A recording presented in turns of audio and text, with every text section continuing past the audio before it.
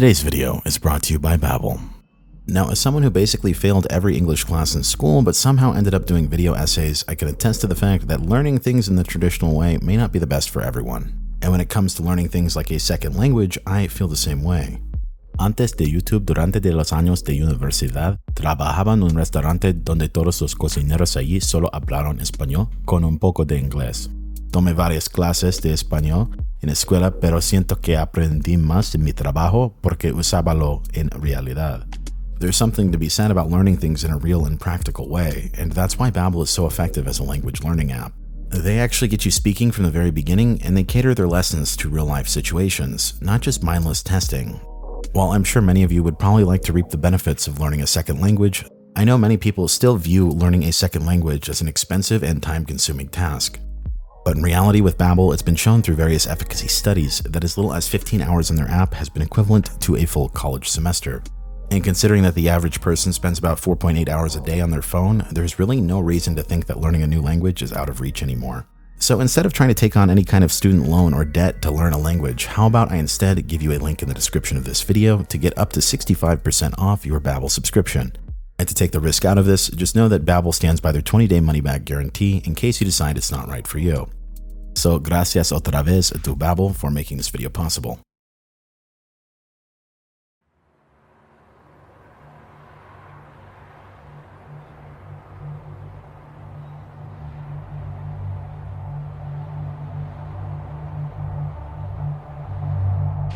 Social segment tonight, the new payola, a sour note that is tainting the rock music business once again. It was back in the 1950s that payola became a way of life in this industry. Record companies and promoters paying off disc jockeys to plug new releases and to boost sales. Today, the practice appears to be back, with a group of independent promoters playing a major role. And federal authorities are investigating a possible mafia connection.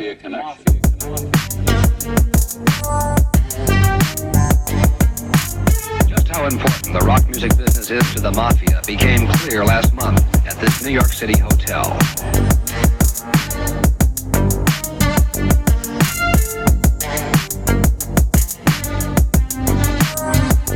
Indicted by a federal grand jury in Newark on racketeering and extortion charges, accused of using violence to get their way in the gambling business, the narcotics business, and the music business.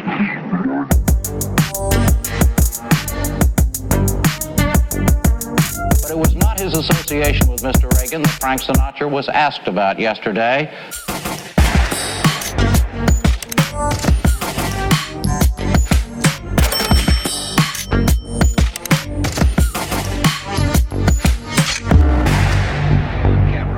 Tell the same story Cox does about payoffs of cash, cars, expensive watches, drugs, and nights with women.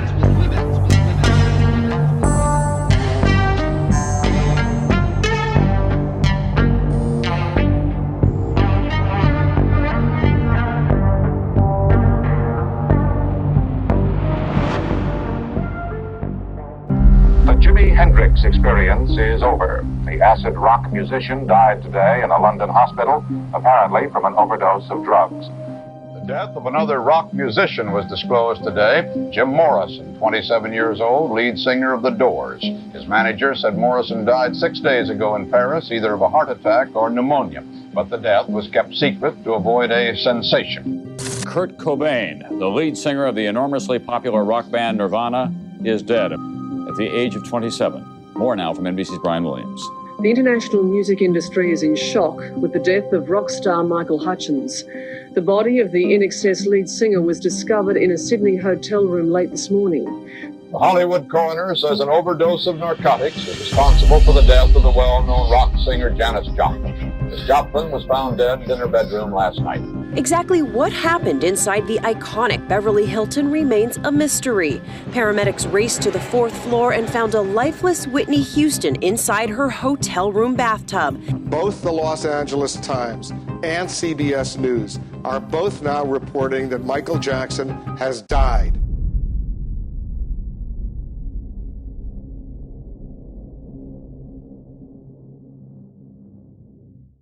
I don't think many people at first glance would regard being a popular musician to be particularly deadly, but looking at the data, we see something rather peculiar.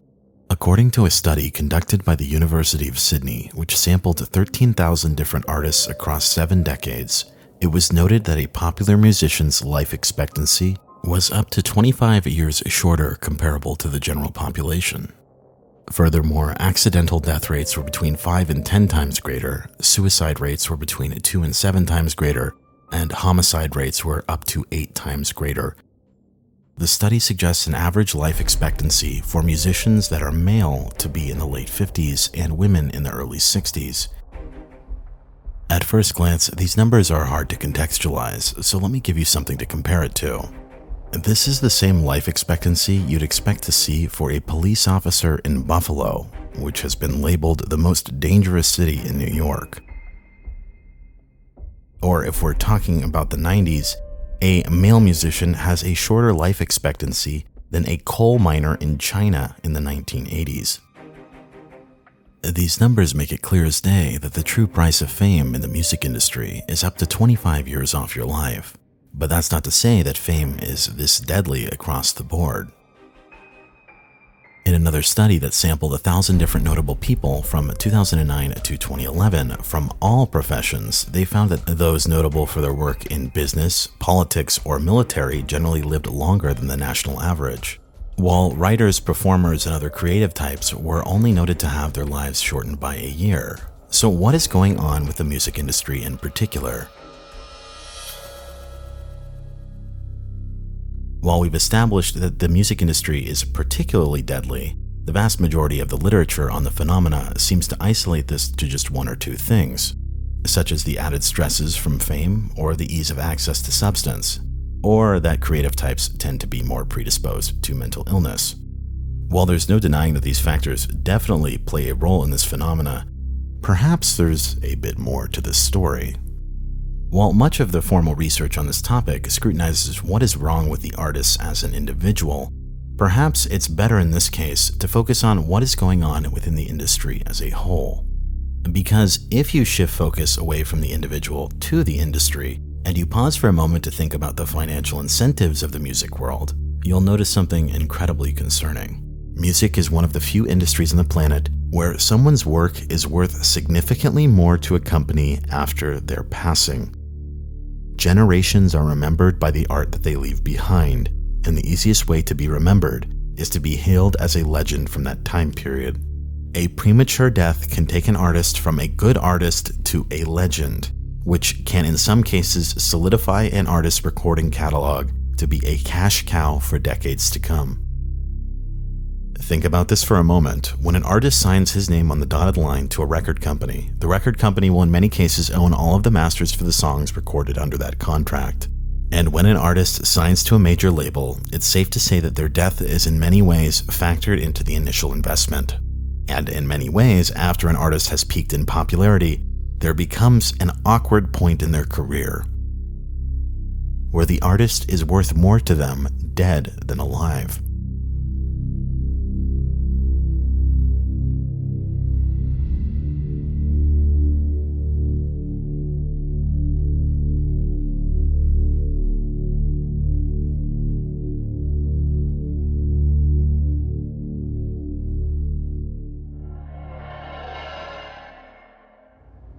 Mad at him due to the business that he did. Yeah. And I can't even say mad, is that they didn't have a part of it. Let's be real. I'm gonna say it out there straight for everybody listening. My uncle didn't die. He was murdered. I feel the same thing about Prince. We are losing a lot of stars because you have to remember, these are basically insurance policies. When he dies, whatever was owned by the company reverts back. We're not talking about $100,000. We're not talking about $1 million. We're talking about billions of dollars. Notice that when my uncle dies, why do you hear all his music? Why is there a Motown cartoon out now? Okay, well, obviously when my uncle was alive, he wasn't giving the rights to anybody. But when he dies, all of a sudden,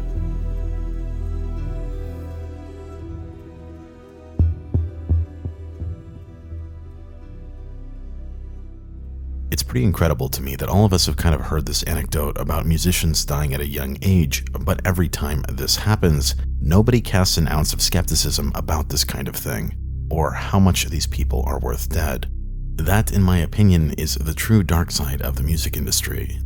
And it seriously does not help that social media in the modern day has made artists' deaths even more lucrative. As one Nielsen executive had stated in 2016, "If Earth, Wind & Fire's Maurice White passed away 10 years ago, you might have read about it in a paper and then waited until there was a store open," he said. "Now the news cycle travels extremely fast, and you get more awareness. The instant gratification is there. You can buy it or stream it, and it magnifies the consumption." Now, instant gratification is definitely an interesting word choice from this Nielsen executive, especially considering some of his other comments in the same article. This was different from other years, Dave Bakula, Nielsen's senior vice president of Industry Insights, told the Post. "The news cycle is very viral. I've never seen a year like this before. The number of big-name artists passing away. The music industry is getting an extra boost from the celebration," he added. Notice that the author of the article here had to add this for context, but obviously I am nitpicking a bit. All of you probably know what this executive is talking about. Whenever an artist passes away, everyone comes out to show their respects on social media, and this effect has an uncanny ability to run up sales numbers.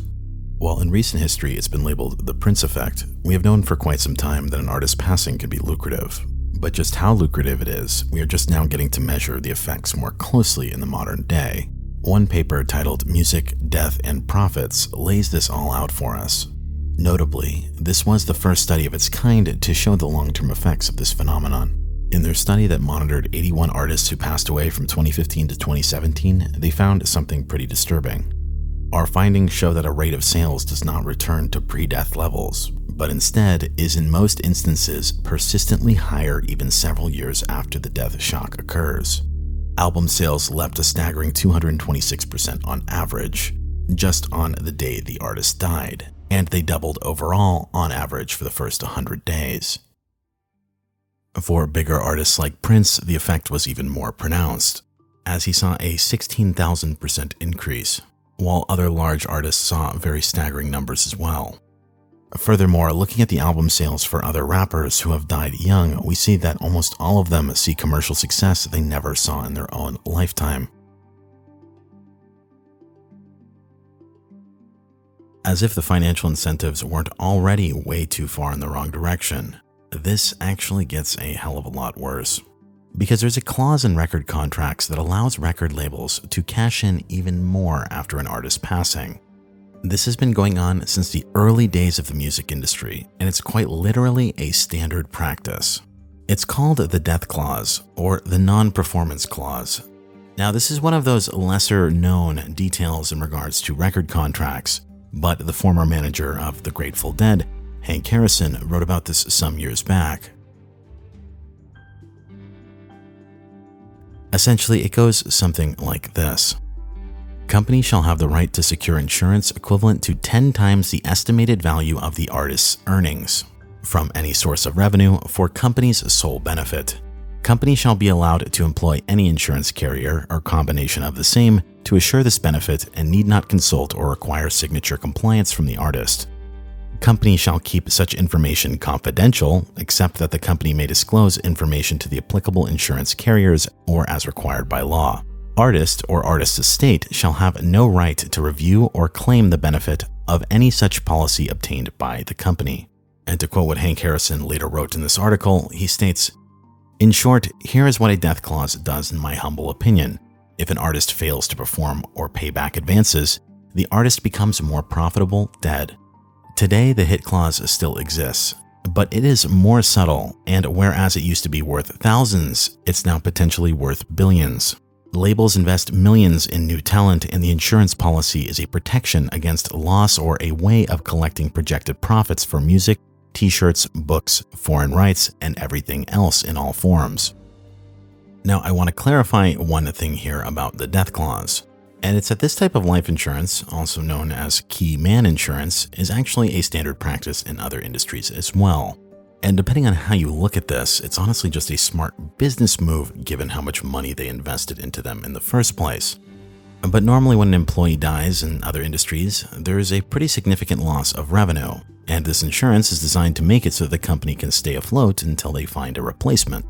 But in the music industry, this is just them double dipping.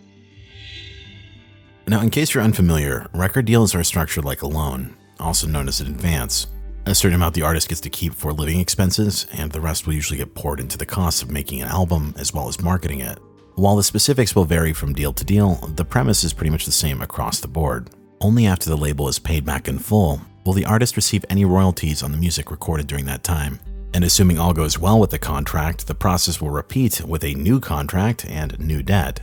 If they don't succeed though, or paying back the label is taking too long, or the artist is trying to get out of the deal, then the death clause conveniently helps the label collect. What's more, as bad of a reputation as record labels may have, they aren't the only ones with perverse incentives. The artist also has to consider that his own loved ones might be out to get him as well, presuming any family members may be included in their will. And if that wasn't bad enough, it has become a far more common practice for artists nowadays to sell parts of their recording catalog on brokerage sites like Royalty Exchange. And I'm just going to flat out say this right now, it's only a matter of time before something bad happens with one of these Royalty Exchange platforms. As one article from MarketWatch stated, buy some of the rights to a rock star's music and you're likely to see a big bump in your royalties if he or she dies suddenly. It creates some awkward incentives. Don't be surprised if this turns up as the plot to a Hollywood thriller sometime soon. So yeah, nowadays basically an artist has to worry about literally anyone and everyone potentially having a price on their head.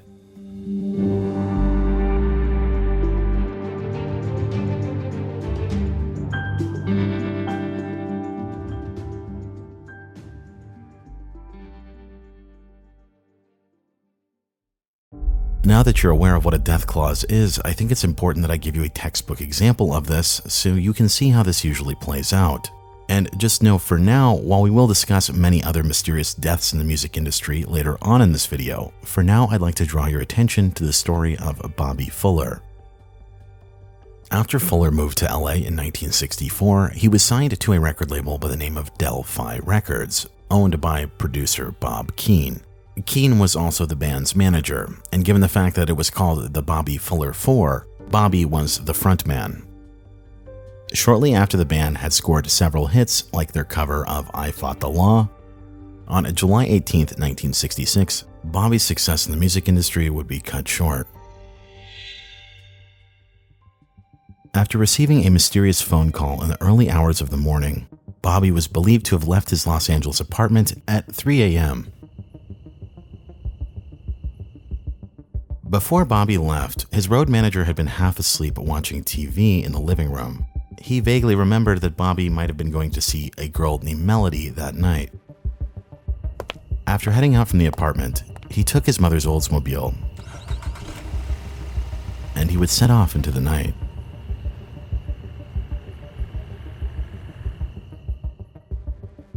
As the day turned to morning, Bobby failed to meet up with the other members of his band for rehearsal later that day. Around 5 p.m., a couple other visiting musicians had come to see Bobby at his apartment. They claimed that when they were driving up, Bobby's mother's car was not there. Bobby's mother, Lorraine, also noted this. She had been keeping an eye out all day for Bobby to come home. After the two visitors came into Bobby's apartment, Bobby's mom then went to go get the mail. To her surprise, the car was there. Upon closer inspection, she found Bobby lifeless inside of the car. He was found lying across the seat, where the entire car reeked of the smell of gasoline. There was a 2.5-gallon gas can found below the driver's seat, and a gas hose was also found nearby. Upon discovering Bobby in this state, Lorraine called the police. And when they arrived, they took a quick look at the body, and they ruled that Bobby had taken his own life from drinking gasoline. The authorities quickly discarded the gas can and called it a day. The car was never dusted for prints, the police didn't interview anybody, and all in all, it was an open and shut case. Later, it would be revealed through the autopsy that there was no gasoline found in Bobby's stomach, where the coroner later stated that Bobby had died due to inhalation of gasoline fumes, classifying Bobby's death instead as an accident, a finding that nobody, not least his own mother and family, agreed. Multiple witnesses noted that it appeared that Bobby had been beaten up badly and had a broken finger. There was blood found on his shirt and face. Multiple witnesses, including Lorraine, also made the comment that it looked like he had been dragged on the ground, and his body showed various scrapes and injuries. The coroner claims that they were mistaken. He claimed he found no bruises, no broken bones, and no cuts, or evidence of a beating. Instead stating, "Body in full rigor, skin slip due to high temperature in car." Bobby's body had been found in a full state of rigor mortis, meaning that he had been dead for some time. Considering that the car hadn't been in the lot for more than 15 minutes, this quite literally made it impossible that he could have driven up on his own. Given the sheer amount of gasoline found in the car, it appeared that someone had been just moments away from setting it ablaze. According to an article from Spin magazine, in 1983, Rick Stone reported that he was sure Bobby's head had been doused with gasoline. To this day, Jim Reese maintains that he saw a half-burned book of matches and a burn on the vinyl of the backseat of the car. Assuming the car failed to light, this meant that the persons responsible were lurking nearby. Rather interesting when you factor in that Bob Keane just so happened to magically appear at the scene within moments. Now, Bobby's story is essentially a cautionary tale of what can happen in the music industry. And to quote Rod Crosby, the lead singer for the band The Intruders, Bobby Fuller was vulnerable by virtue of his honesty and naivety. If he had been a streetwise, bitter person, maybe he would have survived. He lived on a high plane of idealism and fantasy. He was swept into the maelstrom of rock decadence and was a victim of a ruthless business. Essentially, Bobby had become worth more dead than alive behind the scenes. He had a life insurance policy taken out on him for about $850,000, while all of the other members of the band had policies at around $100,000 each. In the days before his death, the band was on the verge of breaking up. One member was getting ready to return to his family after touring.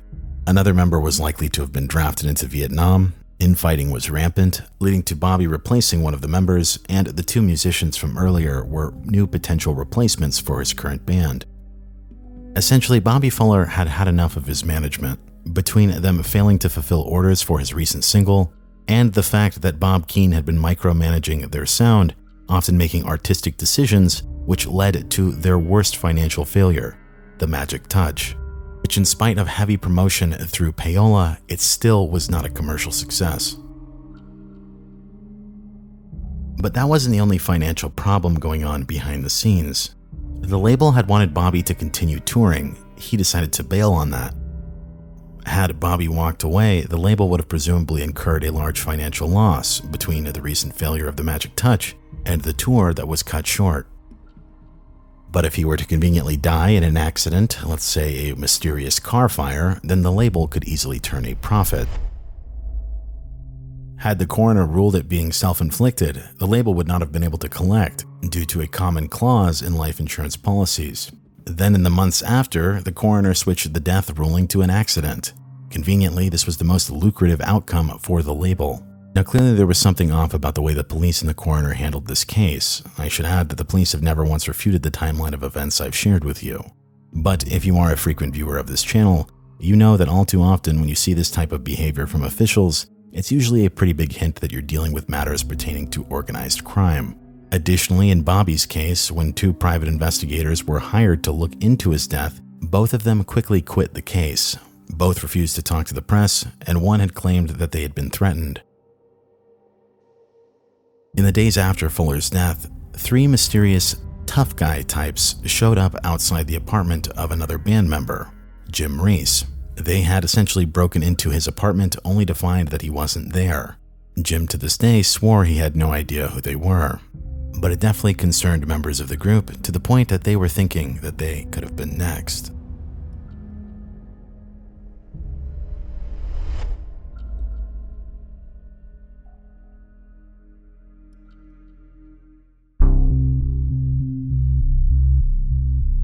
Where there's smoke, there's usually fire. So were there any ties to organized crime? Many sources on this subject bring up the silent partner in Bob Keane's business, a man by the name of Larry Nunes. Larry Nunes was essentially the man financing Fuller's career, and Nunes was the actual beneficiary who was set to cash in on Fuller's death.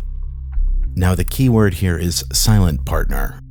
Organized crime is notorious for using frontmen for almost all of their business dealings, and to quote the Chicago Tribune, as the schemes got more complicated, mobsters needed the help of lawyers, politicians, and frontmen with relatively clean criminal records. It was a Faustian bargain. Now, if you're unfamiliar with the term Faustian bargain, it essentially means a deal with the devil. Throughout history, there have been a number of Faustian bargains, but in present day, you'll notice that almost every person who claims this comes from the entertainment industry. You're still out here doing these songs, you're still on tour. I do, but I don't take it for granted. Why do you still do it? Why are you still out here? Well, it goes back to the destiny thing. I made a bargain with it, a long time ago, and I'm holding up my hand. What was your bargain? To get where I am now. Should I ask who you made the bargain with? with the chief commander. On this earth? And this earth, and then in a world we can't see. Now, I should also let you know that Bob Dylan has quite literally been playing a never-ending tour since 1988. Adhering to a heavy booking schedule of 100 shows a year, he crossed 3,000 shows in 2019. And despite him being 80 years old, his vocal performances becoming unpredictable, and him randomly changing the lyrics of his songs on a night-by-night basis to the point that they become unrecognizable, he's still touring. It sort of makes you wonder if there's something preventing him from retiring, especially given the fact that the overarching data on this industry shows that most musicians don't live to the age of retirement. But to be fair, perhaps he just really likes playing shows still, or perhaps he was saying this for publicity. And to be clear, I'm not accusing anyone of anything. There's definitely a lot of interpretations for this deal with the devil analogy, but all you need to know for now is the fact that at least one of these interpretations includes making a deal with the underworld. And going into this next section, I want to say that we will tie up the stories with Bob Keane and Larry Nunes and Bobby Fuller here in a bit. But for you to really see how the death clause fits into things, you need to understand the entanglements between organized crime and the music business. So we're going to explore a few of those, because Fuller's case is far from an isolated incident.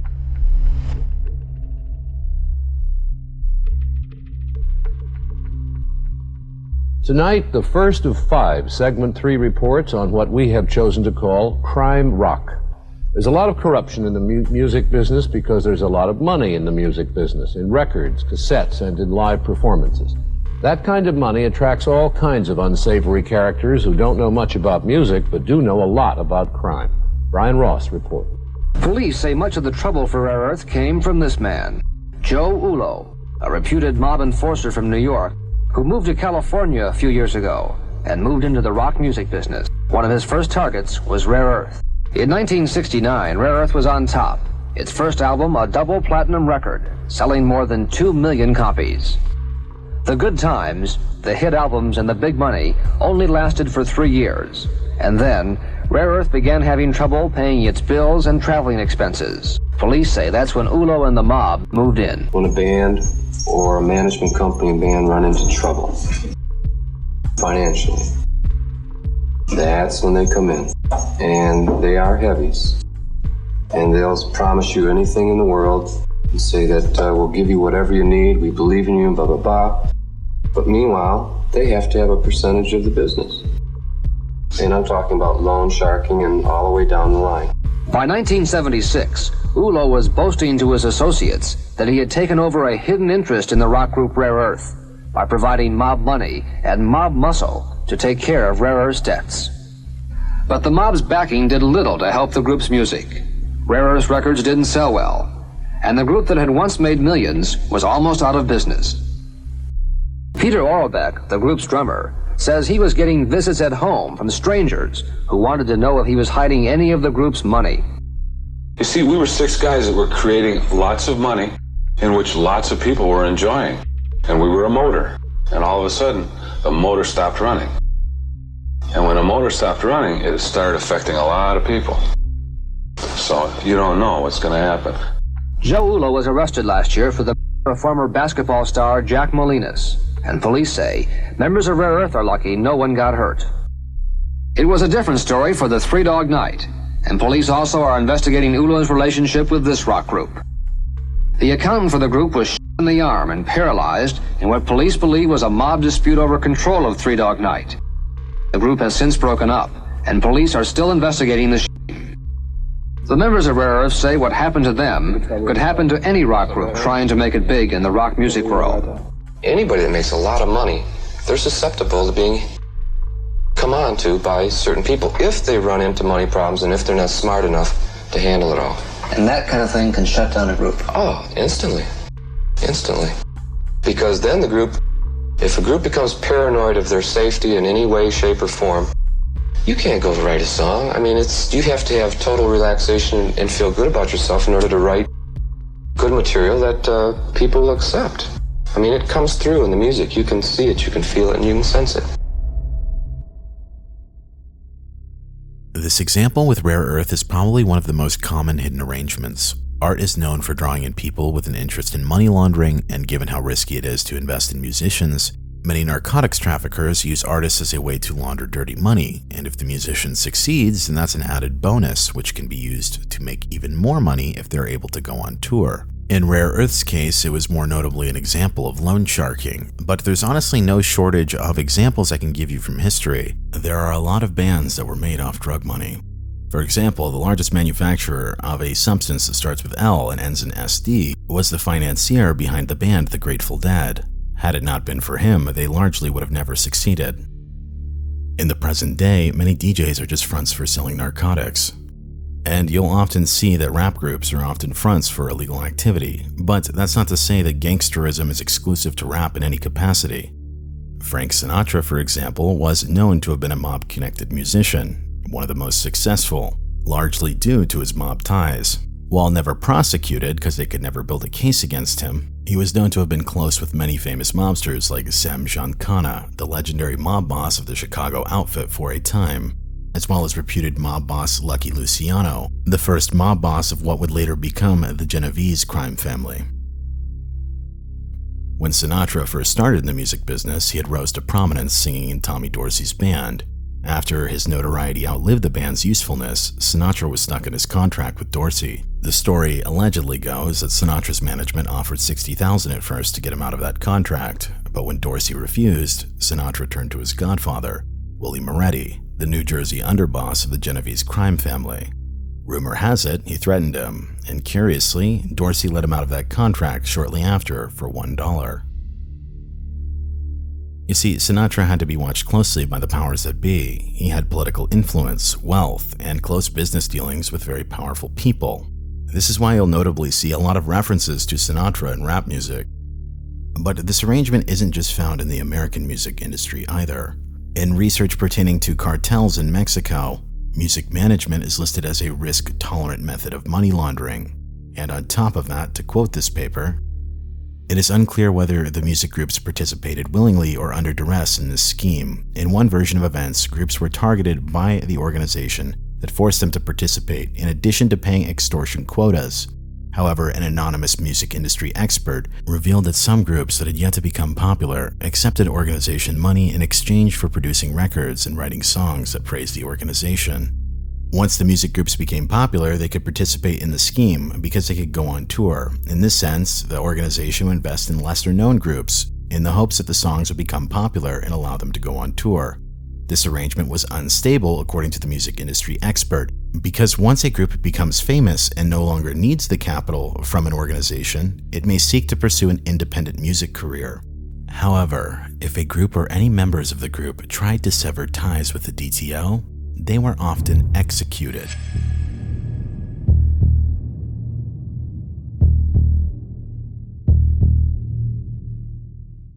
Our segment 3 this evening, part 2 in a series of 5 on crime in the rock music business, or how in some cities they might but don't advertise a rock concert brought to you under the auspices of a band of hoodlums. There is so much money in it, so many guitar players becoming millionaires in their 20s, gangsters have seen an opportunity and moved in, as reported now by Brian Ross.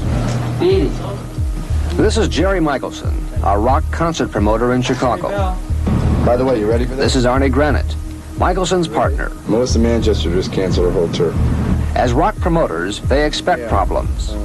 Last-minute cancellations, managers, agents, temperamental rock groups. For the marquee tomorrow night, we cannot fit fabulous poodles across the marquee.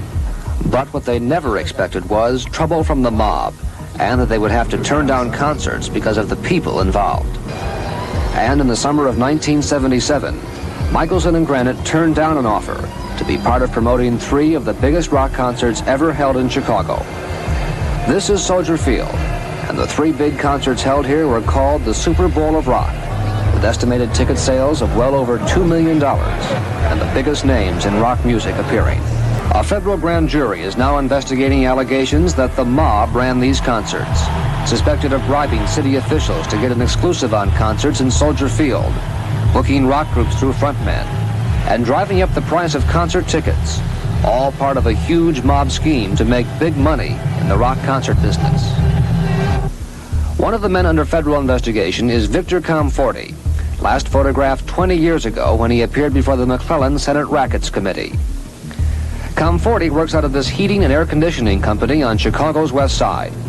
A number of rock concert promoters from around the country are believed to be close to Comforti, and federal investigators say this garage has become an important meeting place in the rock concert business.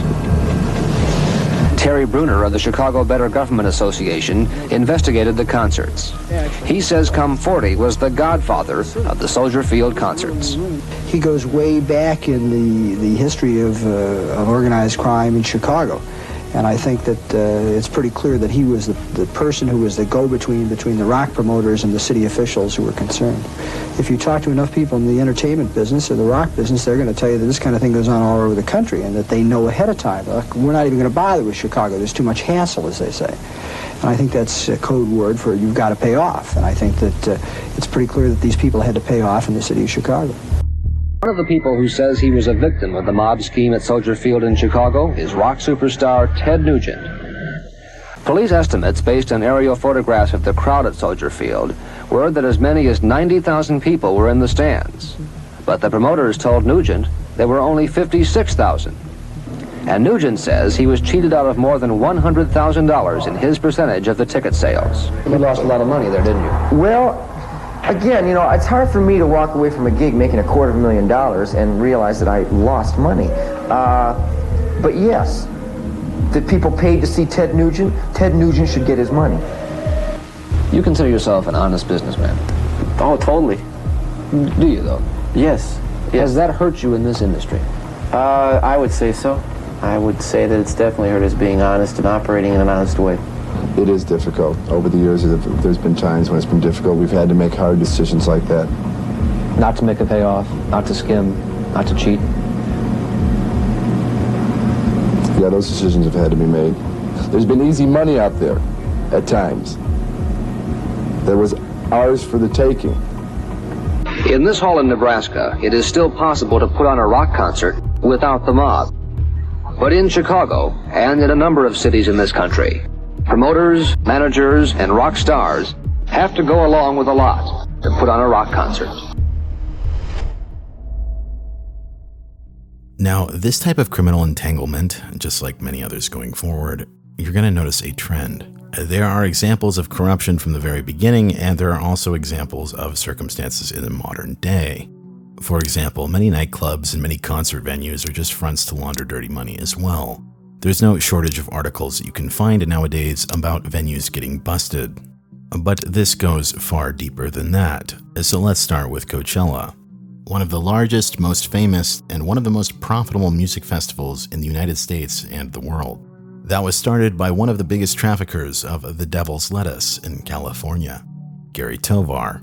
His promotion front was called Golden Voice Productions, and he would take losses on paper but launder his money through the promotion business, and the shows would give him a cover to also sell more product.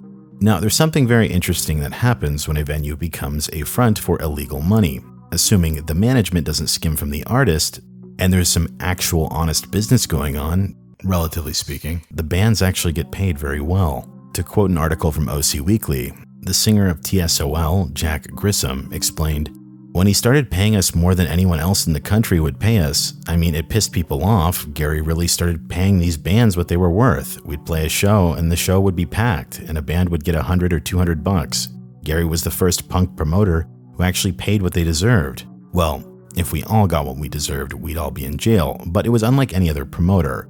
Everyone wanted to be on Gary's shows, and it only was a short time before he was the biggest promoter around.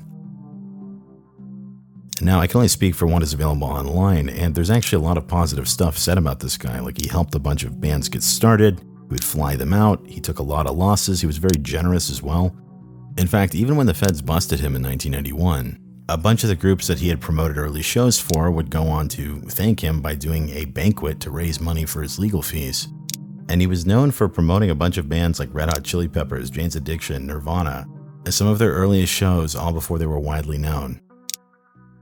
Now, obviously, the business wasn't going as good while he was in prison, but in 1998, he was released, and a year later, they would go on to launch Coachella as this one big music festival. While Tovar was no longer the owner, he did join back as a consultant, as he had previously signed over ownership to his employees.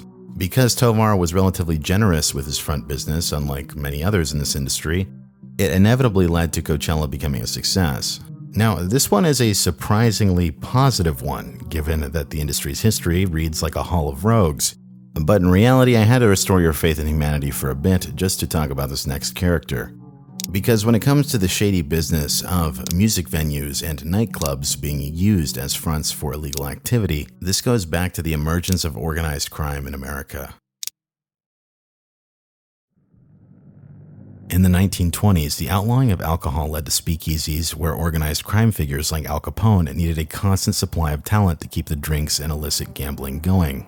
This created a need for someone to manage these performers and book them each night, as well as orchestrate them getting to the underground operations. This led to the creation of a company by the name of Music Corporation of America. The guy who founded it was named Julius Caesar Stein. He was already a doctor with a great income, but Prohibition had made it so that this job opportunity was more lucrative than his current one. Seemingly via the use of the Chicago outfit, they managed to extort, cheat, lie, and corrupt their way to the top, to the point that this talent agency had effectively retained a monopoly on all of Hollywood and show business. Their rise to power is straight out of the Mafia playbook, and I want you to think about this for a moment. A business with absolutely no barriers to entry, being a booking agent. Yet they'd consolidated power so much that they'd gained the nickname the Octopus because they had their reaches into everything in show business, and they had to be broken apart by antitrust. The full extent of the mafia relations to MCA to this day is not known. Additionally, the circumstances that led it to becoming what we know now as Universal Music Group were highly questionable, with an active mafia probe into the company going on in 1989. Only for the investigation to get shut down by the highest ranks of government, with the prosecutor being completely defanged of his position for trying to pursue this case. Now, we will discuss this further, but for now, let's get back to the early days of Jules Stein. This man is essentially the father of what we know as the music business today. You struggle to get the contract, and then the contract is sort of, the indentured servitude type of thing. Our first contract was 7 albums, essentially 14 years. So I signed that contract when I was 23. That's crazy. Okay, so I'm signing, at 23 years old, I'm signing a contract that's supposed to take me into 37. You're signing a contract for more than half your life. And if you look at the shelf life of most artists, it's 4 to... So they're basically anticipating your entire arc. That's so crazy. So you don't have any leverage, other than that they want to sign you. You sign the deal, and then it becomes this weird dance of like, can I sustain success? Yeah. If you get success and you have leverage, they'll get out of your way because you're making them a lot of money. But the minute you're not making them as much money, then they step in and they start playing these Jedi mind tricks on you. We know what to do. The public's going to forget about you. I mean, I've heard all these things, like, this kind of weird, like, yeah, you're in the room, but, we're the arbiter of whether you can stay in the room. That's the weird position that record companies had for a long time that they don't seem to have anymore. I would argue against that because they still do? Well, they've moved to a different set of circumstances, and I'm not as conversant as I once was, but one thing they do with certain younger artists, but I think particularly more in the pop realm, is they do these 360 deals where it's like, right. if you get a perfume deal, if you like your whole world, they own you. We own a piece of your whole world. And fame is such a great quotient in American life now that you can see where kids would trade fame and be willing to give away like the profit part. Well, they'll take a risk at the long-term ownership. Right. So let me jump in there. So if you actually survive the cut, let's call it phase 1. You're successful, you're a name, and now you're in a place to either renegotiate or your deal is up or whatever. I once had a conversation with a very powerful music executive, and I said, and I was friends with the guy, so I was like, give me the insider psychology here. Now that I know the game that you run, what do you tell people like me when they get here? And he says, oh, it's just, there's always a price. So they know that even if you get through the matrix of the whole thing and get out the other side, that there's just a dollar amount that will buy you back in.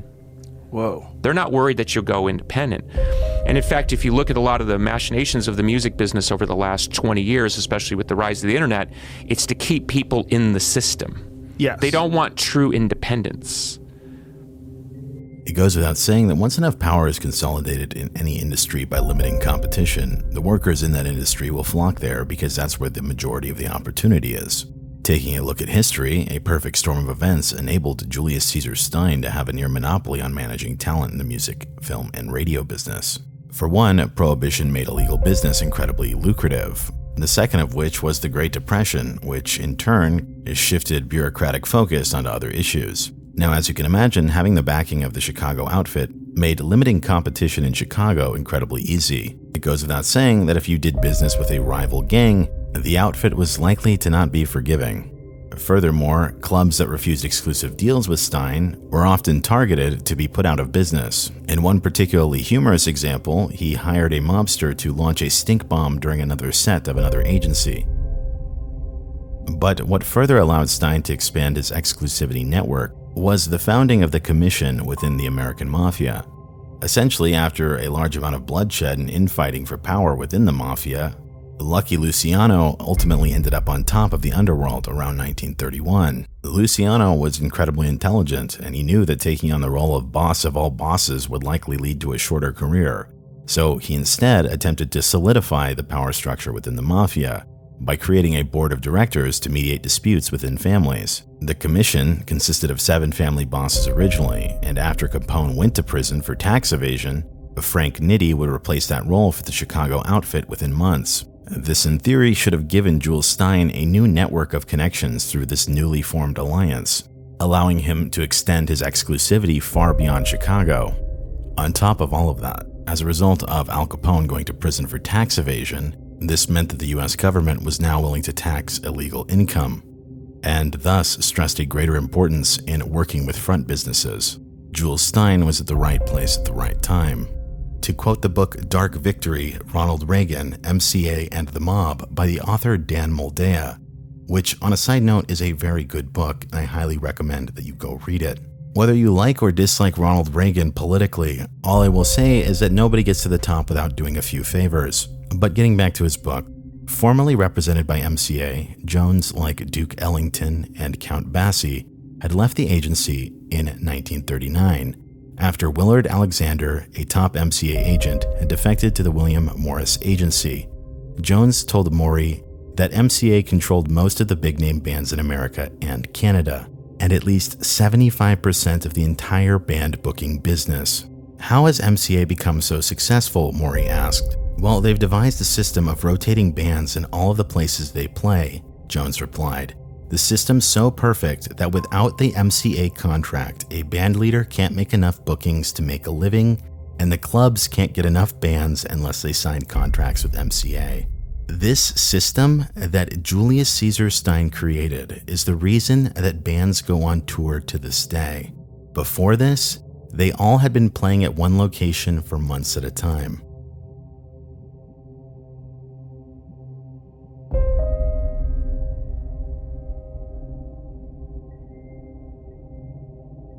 On special segment tonight, the new payola, a sour note that is tainting the rock music business once again. It was back in the 1950s that payola became a way of life in this industry, record companies and promoters paying off disc jockeys to plug new releases and to boost sales.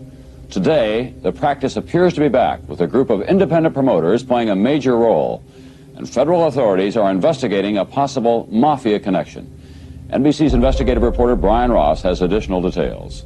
This block on First Avenue on the Lower East Side of New York is a stronghold of the Gambino Mafia family. According to the FBI and New York City Police, the Mafia capo who runs things on this block and in places far from this block is Joseph Armone, the man with the glasses, a convicted dealer who on most days can be found conducting mob business at a back table in this pastry shop. For months now, the activities of Armone and others have been watched closely by the FBI and police as far away as Los Angeles as part of an investigation of corrupt practices in the rock music business and what appears to be the reemergence of payola at rock music radio stations. This was the Waldorf Astoria last month at a black tie celebrity dinner to honor some of the early stars of rock and roll. And among the guests, two of the most powerful and feared men in the rock music business. Joseph Isgro, who authorities say has described Mafia capo Armone as his partner, and Isgro's close associate, Fred DeCipio, who rarely does business without his associate, Mike, by his side. DeCipio and Isgro, each with his own company, are top men in what is called the network. About 30 men, many at this dinner, all known as independent record promoters, who industry executives say are getting millions of dollars a year from record companies to make sure that certain new songs become hits on certain rock music radio stations. South Florida's hit music station. Don Cox of Miami, one of the top disc jockeys in the country, says some promoters will do almost anything to get their records played and earn their big fees from the record companies. Well, do you know how much money you make on having a hit record in this country? Cox, who's had a drug problem, says he's had to turn away promoters who have offered him cash, cane. Here, take this ounce and going home. Okay. A couple $1,000. Here, you go take, you know, we can get more, you take this. And I'll give you a call Tuesday. And what happens Tuesday? They call you and go, how was that? By the way, I got this record I want you to hear. Now, if you take it, you got to answer the phone. But they cozy up and they corrupt. It's a job. Cox on the radio. Cox says at his station, the music staff picks which records to play based on the music. Miami Think goes on. But disc jockeys and program directors elsewhere, who said they were afraid to go on camera, tell the same story Cox does about payoffs of cash, cars, expensive watches, drugs, and nights with women sent over by the promoters. Another side of the payola scandal, according to industry executives, is suspected fraud involving the weekly Top 40 hits charts, which determine more than anything what's played on the radio in this country. Okay, what was number 14? This chart, published by the trade newspaper Radio and Record, is based on calls from 250 leading rock radio stations, reporting what songs they're playing. Authoritative industry sources say independent promoters have been getting certain radio stations to make phony reports, getting records not doing so well, not even getting played, getting those records on the Top 40 chart. It's a serious thing. Ken Barnes, the paper's editor, says about 20 radio stations were put on notice for making suspected phony reports, and 2 have been referred to federal authorities. We're a trade paper. We can't be a cop. We can't really police what goes on at radio stations. By industry estimates, DeCipio, on the East Coast, is sometimes paid as much as $150,000 by a record company for handling just one record. DeCipio would not talk to NBC News for this story. And on the West Coast, Isgro has become one of the wealthiest men in the music business, driving around in his Rolls-Royce, always accompanied by at least one bodyguard. Isgro would not talk to NBC News for this story. Isgro, shown here with a record company executive, is well known in the music business, and so is his bodyguard. But of 10 record company presidents contacted by NBC News, including the heads of such major labels as CBS, Warner's, RCA, MCA, none would agree to talk on camera about Isgro or DeCipio or the network of independent promoters, some saying they feared repercussions. Off camera, one company president said, "You just can't be in business without them." A second company president said, "It's obvious what's going on." According to figures provided to NBC News by industry sources, Record companies pay independent promoters, many with mafia connections, almost $80 million a year. $80 million. And with this has come a climate of fear in the rock music business.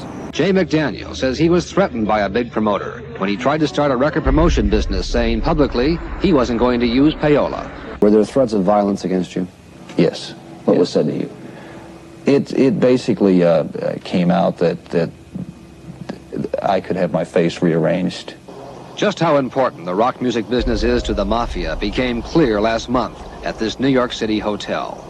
Joseph Armone, the man from the pastry shop, arranged an unusual meeting with the top 3 men in the Gambino mafia family, including the Gambino family boss, John Gotti. In the view of the FBI, a mob summit meeting. Also observed here, Joseph Isgro, who authorities say meets frequently with Armone and other gangsters, and Fred DeCipio, who, according to his lawyer, has never met Gotti, has met Armone only twice, and has no business relationship with mobsters. 1 hour after meeting top people in the American Mafia, Isgro and DeCipio were at the Waldorf, taking their places among the top people in the American music business. Brian Ross, NBC News, New York. Now, there are oftentimes a lot of misunderstandings when it comes to payola. You can pay to have a radio station play your song, they just have to disclose that they were paid to do it. Now, obviously, in the music business, everyone likes to act like they have a 100% organic come-up, like all their success just came out of nowhere. But in reality, if you know how this business works, you know that it's a bunch of people fighting over the exact same listeners.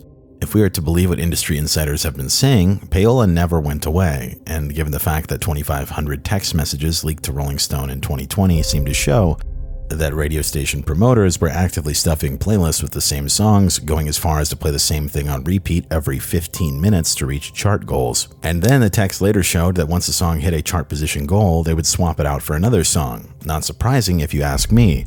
Dare I say it, but it's almost like the charts aren't an accurate reflection of what people are choosing to listen to. It almost seems like a closed system of power where only certain people are allowed to cheat.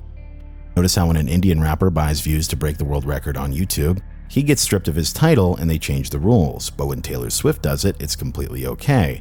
Notice how when Jay-Z tries to create an artist-owned platform to challenge Spotify, when he fakes a world record, his company gets investigated for data fraud. But when record companies partnered with YouTube launched Vevo in 2009, Vevo magically becomes the #1 most viewed channel on YouTube, with Lady Gaga's Just Dance magically getting 90 million views in 24 hours at a time when most of the world didn't even have smartphones. Actually, if you're paying attention to this chart here, supposedly this video was uploaded in June. Notice that it gets 0 views that entire time, and then the day before Vevo launches, it gets 90 million views in a day.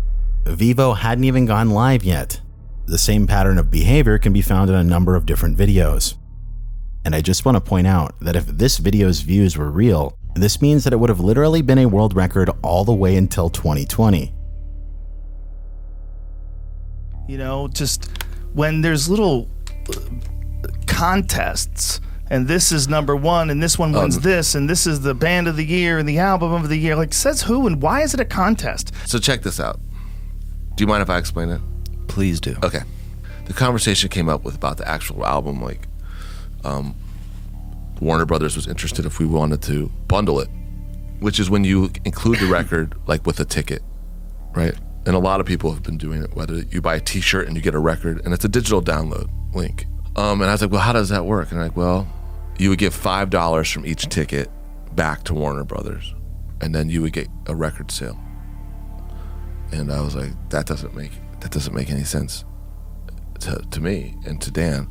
And they're like, yeah, well, it's the only way you're gonna get a #1 record. So if you want a #1 record, you got to do that. And I was like, well, it's 1-to-1. Like, we get $5 back, and then we get a royalty, and we get a ticket sale. And like, no, you don't get a royalty, and you only get an album sale count if they click the link, and we have a 50% click through. So in other words, we would pay $10 per sale on Nielsen SoundScan by giving the money back that we've sold on tickets to Warner Brothers, to our record label. I was like, that. At this point, that is a crazy deal. Check it out. We've sold 250,000 tickets on this tour. So we would give back $1.25 million. Our record advance for this record was less than that. I was like, if Dan and I were just on our own record label, we could give ourselves $5 per ticket and count, and we just take the money from the right hand to the left hand, give you a link, and if you counted it, we get the sale, we keep the money. That's basically what was going on. Now, what never ceases to amaze me is how people can take an incredibly subjective medium like art and then state that the one that did the most in sales of all things is the objective best. As if sales numbers are anything but a vanity metric. That's not profit. Like, we know for a fact that money laundering takes place in this industry, just like every artistic medium. This is like saying that the best piece of digital art in human existence is this one NFT, because one dude bought it from himself. And my point in bringing this up is that there's a story behind this. But to understand how we got to this point today, you need to understand that the Billboard charts used to be based off of jukebox play data as well as data collected from record store owners. But can you guess who had a huge hand in jukeboxes?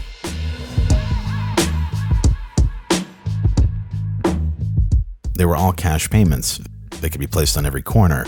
An ideal vehicle at the time to launder money. Now, out of the 4 big manufacturing companies for jukeboxes in America, Rockola was founded by businessman David Cullen Rockola, a mob-connected businessman who was later charged with corruption in 1929.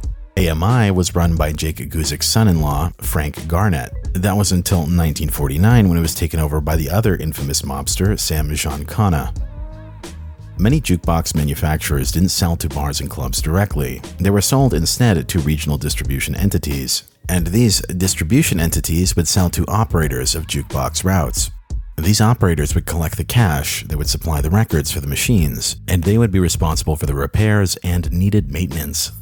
The mafia focused its attention at the distribution level. This gave them control over the machines where the cash was picked up, and it also gave them control over what records went inside the jukeboxes. As the 1950s would pass, various mobsters built their empires on jukeboxes, with the Chicago outfit controlling 100,000 of the nation's 575,000 jukeboxes. As a result, this would lead to a situation sort of reminiscent to what we know today as an industry plant. If you recall, the charts were originally based on jukebox data. This now meant that all they had to do was put a new artist's records inside their machines, then simply misreport the amount of plays in the machines to instantly send a new artist to the top of the charts for as long as they wanted.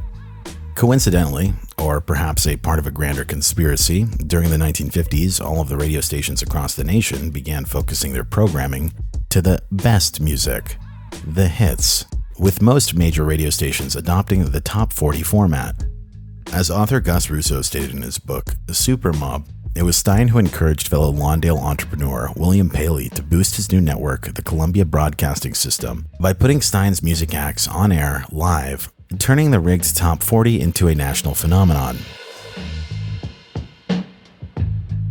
Now, on a bit of a side note, regarding this statement from Russo, I'm not entirely sure where he got this bit of info. Other books I've found seem to suggest the same thing, but other sources I've found list Todd Storrs, a radio DJ from Nebraska, as the originator. Just thought I should clarify that. Continuing on. Now, despite jukeboxes falling out of favor, that didn't mean the mob couldn't still manipulate the charts. All it really took back in the day was paying off a record store owner. To quote the New York Times, until 1991, the pop music charts were notoriously unreliable. Paying off record store employees with free albums, concert tickets, and even vacations and washing machines was the standard music business method of manipulating record sales figures. Even the Billboard magazine charts, considered the most prestigious in the business, were compiled from store managers' oral reports, which were inaccurate to begin with and easily swayed. As a result, this led to the introduction of the SoundScan system in 1991, which would only tally record store sales after a store clerk scanned the barcode at checkout for an album. And after that, the music industry cleaned up its act and nobody ever cheated again. Just kidding.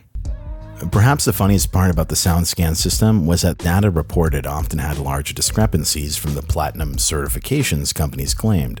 For instance, Michael Jackson's album History, when it was first released, it had been claimed 5 times platinum. But since each album included 2 CDs, each unit counted for 2. Yet despite this, SoundScan only reported 1.3 million sold. These certifications were based on the amount of CDs that were shipped, not actually sold in stores. meaning that a record company could just ship a bunch of boxes to a store and that would count as a platinum record. And then after a period of time, the retailer could just return the boxes for a credit. This meant that they could make it however many times platinum they wanted. As one article from the New York Daily News put it, the inflation of history is far from an isolated case. Often when an album by a major artist begins to slip down the charts, companies slap a gold or platinum symbol as a cover. In just the last few weeks, Warner Brothers had the Rod Stewart album, Spanner in the Works, certified gold as it plunged near the bottom of the top 200. In fact, the album has only sold 211,000 copies so far, according to SoundScan. Likewise, Columbia recently planted a platinum sticker on the Soul Asylum record, which has sold 574,000 to date. While Polygram stuck a 1 million unit insignia on Bon Jovi's These Days, even though the album only sold 357,000 units to date. Such discrepancies put Billboard in an odd position. As a trade publication, the magazine is obliged to print RIAA certifications, which often clashes with the far more accurate SoundScan data. As a result, Ellis says, it's time for the industry to think about the value of those RIAA shipment figures. Now look, I could dedicate an entire episode to explaining how artists game the charts, but for the sake of not getting too off track with this video, I want to just go over a few for now. For instance, after SoundScan's introduction, record labels began holding back singles, then juicing the charts by building up radio play first. Additionally, there are stories of sweetheart deals being arranged with retailers, where they would send a bunch of discounted copies to their store, only for someone to come in that day and then just clear them all off the shelf. And then there's stories of people being paid off to run the same thing through the scanner over and over again. And there's other stories of barcodes being switched around, so then they could just redirect the sales from another popular track all into one. And lastly, the main method of gaming SoundScan back in the day was to send a bunch of copies to independent retailers. Here, each copy would be worth 3 on the charts. The idea here was to give a bunch of extra weight to independent retailers at the time because the SoundScan system hadn't rolled out across every single store yet. Then found in the documents of the Elliot Spitzer payola investigation, the documents accused Sony of keeping people on payroll to basically call in to the radio stations and make fake song requests. Then also found in these documents, it's alleged that radio stations have participated in selling spin packages. This one's really interesting. I always wondered why radio stations sometimes just play like a whole bunch of songs in quick succession during commercial break, but they'll only play like snippets and then they'll say like, you're listening to Pay 0104 or something.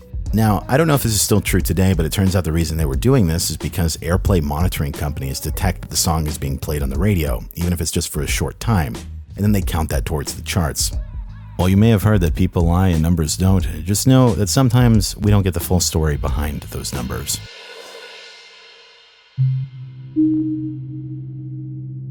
Now, before we get to this next entanglement, I need to tie up the stories with Bob Keane and Larry Nunes. Then we'll also get back to the death clause. Bob had claimed he'd partnered with Nunes in 1964 when he needed money, and he wrote in his autobiography, "I had wondered if I had made a deal with the devil. I had heard that Larry had a reputation for being associated with the mob, and as it turned out 3 years later, a relationship ended in deception, dishonesty, and murder. I consider myself to be very lucky to have come out of that relationship with Nunes in one piece, virtually unscathed." After Fuller's passing in 1967, Delphi had been dissolved and Bob Keane had moved on. But it's worth noting just how bad Keane had gotten burned within his relationship with not just Nunes, but also his previous financier. Before Delphi existed, there was a company called Keane Records, spelled K-E-E-N. The story behind this goes, Bob Keane was playing clarinet in several bars and clubs around Los Angeles, and one evening he met businessman John Simus, who persuaded Bob to set up a record label with him. Under this position, Keane would go on to manage Sam Cooke for 3 years, who, I should add, he also passed away under disputed circumstances as well. But soon after working with Keane, Sam Cooke came out with a record that included Summertime, and on the other side it had You Send Me.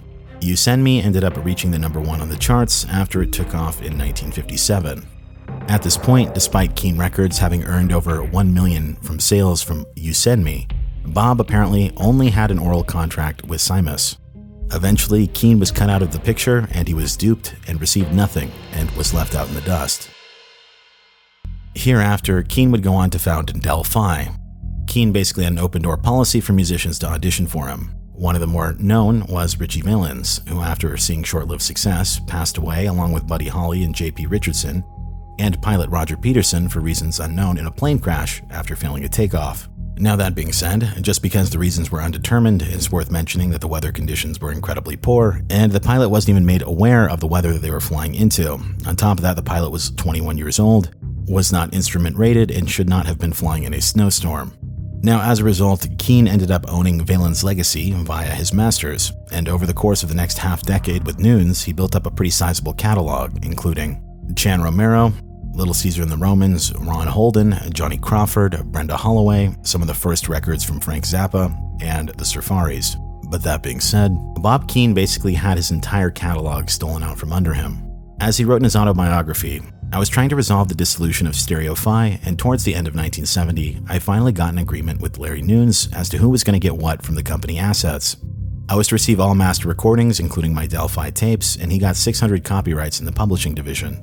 I signed the papers and went over to the local storage facility to pick up my property. There was nothing there. Missing, presumed stolen. I don't know who got the recording equipment, but it seems that the now defunct MGM Records was figured in the deal somewhere. MCA was even selling bootleg Richie Valens albums. The Keane story seems to be corroborated by the fact that several 45s turned up in 1973 from MGM Records. However, afterwards, Keane moved on from the music business after losing basically his entire career. Now, with Keane's story out of the way, let's discuss Mr. Larry Nunes. He was what's known as a rack jobber. That would be a person who maintains a distribution network of retail space at various mom-and-pop shops.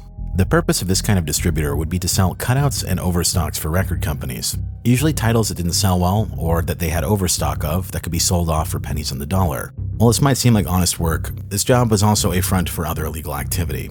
For one, cutout deals allowed record labels to bypass the artist and not pay them any royalties. And the second use case for illegal activity would be to sell counterfeit records as well, under the cover of a cutout. As the LA Times once reported, critics of these sell-off practices have been complaining for years that record companies use the cutout and overstock designations arbitrarily to raise quick cash at the expense of the artists. They say that cutouts and overstocks often are routinely sold, bartered, or given away by the record companies to cutout distributors, favored retail accounts, and even company employees. In most cases, the artist receives no royalties. What's more, the Recording Industry Association of America, a trade group of the major record companies, contends that mass sell-offs create an atmosphere conducive to counterfeiting by providing illegal duplicators with a cover to produce large quantities of the recordings that have been sold by manufacturers as cutouts and overstocks. But in the case of Larry Nunes, what you need to know is that he was a cutout distributor who worked with two companies. One was MCA, and the other one was Roulette Records. If you recall that mysterious phone call in the middle of the night, where the road manager claimed that Bobby was going to see a girl named Melody, Larry Nunes employed Melody, and by all accounts, Melody was a lady of the night. My relationship with Bobby primarily was to watch him and talk to him. I was like the go-between to talk to Bobby and see what was on his mind, what bothered him and stuff like that. While Melody later claimed that Nunes was not mobbed up, it's also worth pointing out that Larry Nunes had signed an exclusive distribution deal with Roulette Records. That distribution deal was for the Bobby Fuller 4's last single, The Magic Touch. So following the money here, it takes us back to Roulette Records, owned by a man by the name of Morris Levy. In a series of reports on this program, NBC investigative reporter Brian Ross has detailed several links between the mob and the songs that make the charts. And tonight, Ross has more. This is the man federal authorities describe as the godfather of the American music business, Morris Levy, in the custody of FBI agents after his arrest just after 7 this morning at the Ritz-Carlton Hotel in Boston. Levy, the president of Roulette Records, is little known outside the music business, but federal authorities say Levy is as powerful as any big record company president, using his ties with organized crime to control record companies, record stores, and big-name performers. Also arrested along with Levy this morning were 21 others in Florida, New York, and New Jersey, indicted by a federal grand jury in Newark on racketeering and extortion charges, accused of using violence to get their way in the gambling business, the narcotics business, and the music business. United States Attorney Thomas Grealish. A MAC 11 machine gun with a silencer is not used for target shooting. The New Jersey mob investigation began more than 3 years ago with a man identified by federal and state authorities as a mafia boss, Gaetano Vastola, known on the streets of New Jersey and in the recording studios of Hollywood as Corky. By following Vastola and tapping his phone, federal agents were led to Morris Levy, to New York talent agencies, and finally to Hollywood, to the corporate headquarters of the huge entertainment conglomerate MCA, and what authorities describe as some suspicious business deals at MCA Records. The president of MCA Records, Irving Azoff, said earlier this year that his company was the victim of the mob and that MCA had done nothing wrong. But somehow, according to federal authorities, millions of MCA records by Neil Diamond, Elton John, and the rock group The Who and others ended up in the hands of Mob Front Record Company, which were going to sell the records at huge profits to record stores. The mob showed up. The enforcers came down. Dennis Eisman is the lawyer for a man who ran one of the Mob Front companies and is now a protected federal witness in the case. Eisman says his client was beaten up by the mob when he refused to pay for a large shipment of MCA records. I think it was to show him that if he didn't pay, he was going to get hurt, maybe hurt worse. I'm not sure if they intended to break his jaw and fracture some bones in his face. I think it was just to show him that he couldn't not pay. And there has been other violence in the case. Earlier this year, a New York City policeman was murdered while following one of the men involved in the MCA deal, who is expected to be indicted soon by another grand jury. This indictment is the work of one of 5 grand juries now investigating organized crime in the music business. Federal sources say a grand jury in Los Angeles is investigating the role of top MCA executives in all this. Other grand juries in Los Angeles, Cleveland, Philadelphia, and New York are investigating allegations of payola, the use of cash, cocaine, prostitutes, and some mob-controlled promoters to get songs played on the radio. Law enforcement authorities say what's at stake in all these investigations is the mob stronghold in a business that earns $4 billion a year. Brian Ross, NBC News, Newark, New Jersey.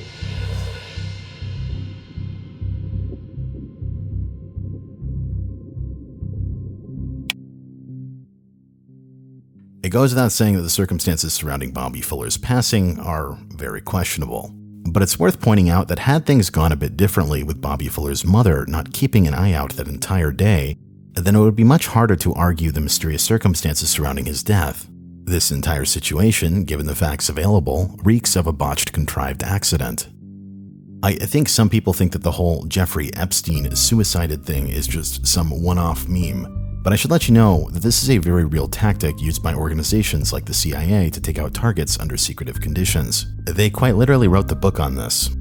For secret hits, either simple or chase, the contrived accident is the most effective technique. When successfully executed, it causes little excitement and is only casually investigated.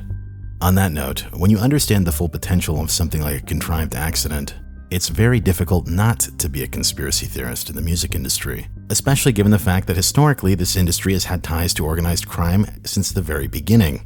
And as long as humans are corrupt, I would say that those people will continue to rise to the top in those businesses, whether it be the same set of powers that be or another.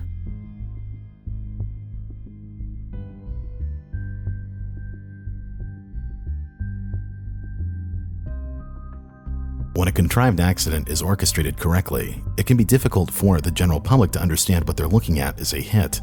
Oftentimes, people won't think twice to question someone who's labeled a junkie or depressed. But you should know that staging of these particular incidents is definitely a real thing that goes on. But don't take my word for it, the CIA will tell you themselves. An overdose of administered as a sedative will cause death without disturbance and is difficult to detect. The size of the dose will depend upon whether the subject has been using regularly. If not, 2 grains will suffice. Man, I love your show. I like what you're doing. Really. Thank you. Right? That's why I came here. Fresh out of jail, I'll come to check you out, right? Right. Why the bulletproof vest? Oh, it's not. Oh, no, that's just. It's the new style. You've been in the can for a while. This is what everybody. That's what all the talk show hosts are wearing. This is a new thing, right? Yeah. See, if somebody gonna do something about it, see, technology is so high, right? Right. So if you shoot somebody, you go to jail forever. So the kids, you don't want to go to jail forever, right? So they got this new thing out there. People sell them all the time. They got this stuff they get blood from somebody with AIDS, and then they shoot you with it. Oh, so well, that death seems don't happen. bad. That's Yeah. a slow death. Yeah, yeah. An easy thing, you know what I mean? Yeah. Oh, no. Okay. Now, as you can imagine, Suge Knight's statement here obviously put him at the center of a conspiracy surrounding Eazy-E. While some people question the possibility of such a plot, others have pointed out that the rate at which Eazy-E went from being diagnosed to passing away was incredibly quickly. Now, while various people have shared their opinions throughout the years regarding that conspiracy, what's incredibly interesting about Suge Knight's statement is that it shows a familiarity with the contrived accident. So with you getting a broader context on the music industry as well as some of its history, it should now be brutally apparent to you how little it has to do with music at all, and how much it actually has to do with crime. Within the next installment of this series, we are going to be diving in further into the contrived accident and various other conspiracies that come from the music industry. But before we go, I want to ask you, the audience, a question. What contributes to the data that we saw at the start of this episode? Is it really just substance and mental illness that contributes to having your life shortened by up to 25 years? It's not like musicians are unique in this problem at all. Substance and mental illness are prevalent in all walks of life, whether you're famous, poor, whatever. Clearly, this data shows us that something is seriously wrong with this industry. And before we end this episode, I want to leave you with a clip from NPR discussing Mexico's music industry. I want you to pay attention to how different the discussion is over in Mexico. From the year before. So my question is, are these musicians falling into what's a bigger pattern, or do you think there's something unique about the deaths of these musicians which may be attached to these cartels? The same reason that other people are being killed in Mexico. There are entanglements.